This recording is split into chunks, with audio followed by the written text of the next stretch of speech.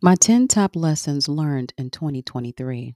Number one, living in the present is a gift I get to unwrap each day. So many people live in the past and others live in the future. They continue to look back and don't understand why they can't move forward. I choose to live now. I call it lifetime in the present, and I appreciate every person and individual Holy Spirit sends my way. Number two, I appreciate my depth and capacity to have deep, meaningful conversations at times. So many people don't like to be questioned, they see it as a challenge.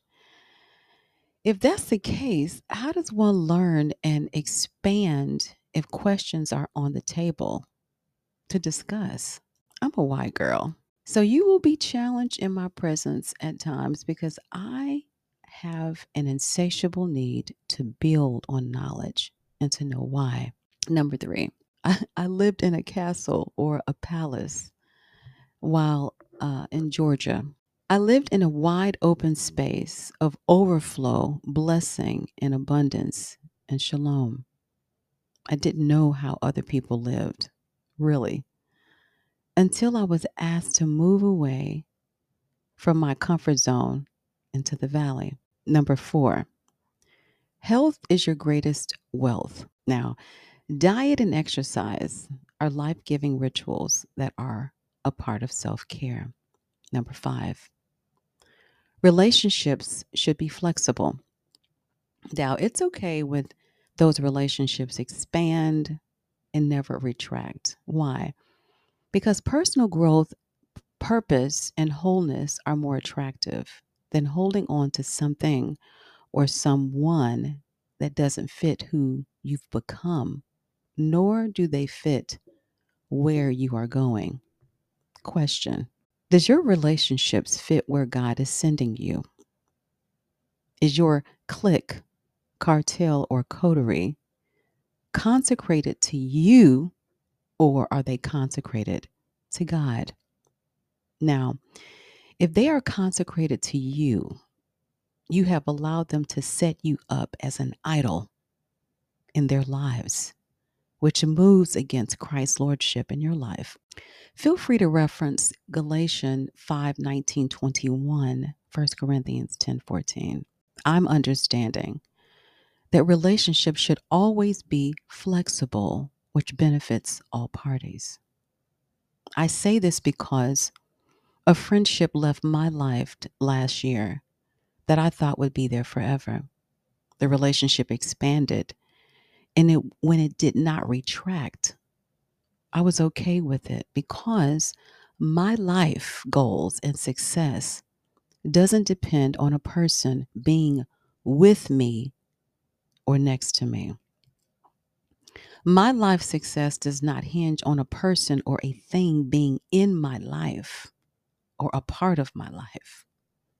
My personal success comes from my ability to stand on my own and self actualize under the tutelage of Holy Spirit apart from the comfort and applause of anyone else. Great people are resilient. They stand alone and will go alone. Number six, possessing the ability to endure difficulties with grace equals growth. I don't know many people who would have left friends, family, a job opportunity, a beautiful estate in 2021 like I did to follow Jesus. Today, I am grateful. Today, I am stronger, wiser, smarter, more beautiful, graceful, complete, and self assured, spiritually accurate, more powerful, and wealthier than I have ever been in my entire life. In the valley, today, I am grateful. Number seven, being genuine is more attractive than integrating with non authentic people. While in transition, I have learned that real relationships won't exist.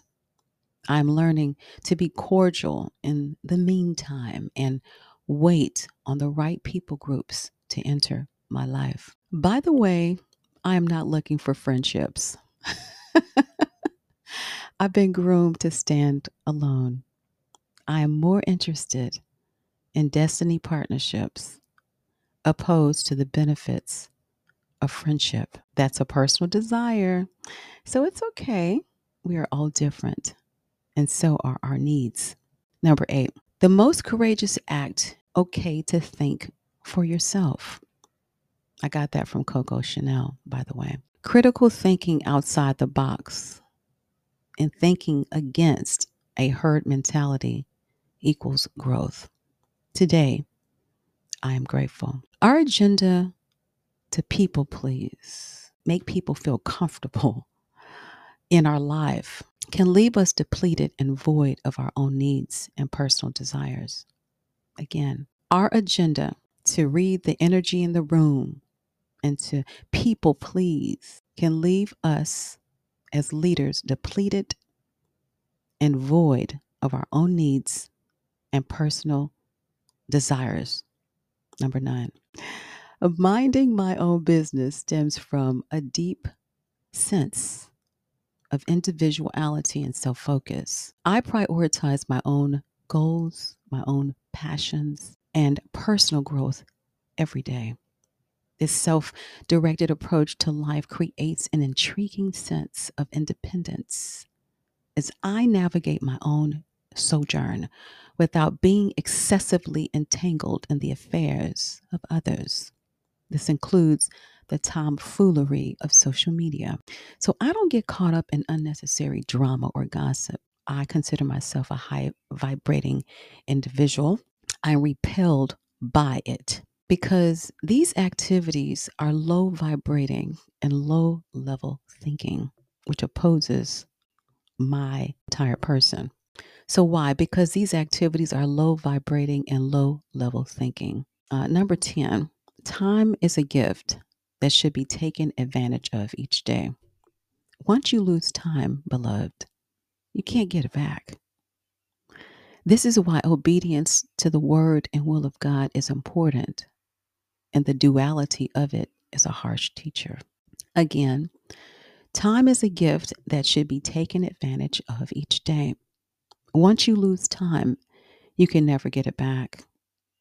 This is why obedience is important, and the duality of it is a harsh teacher.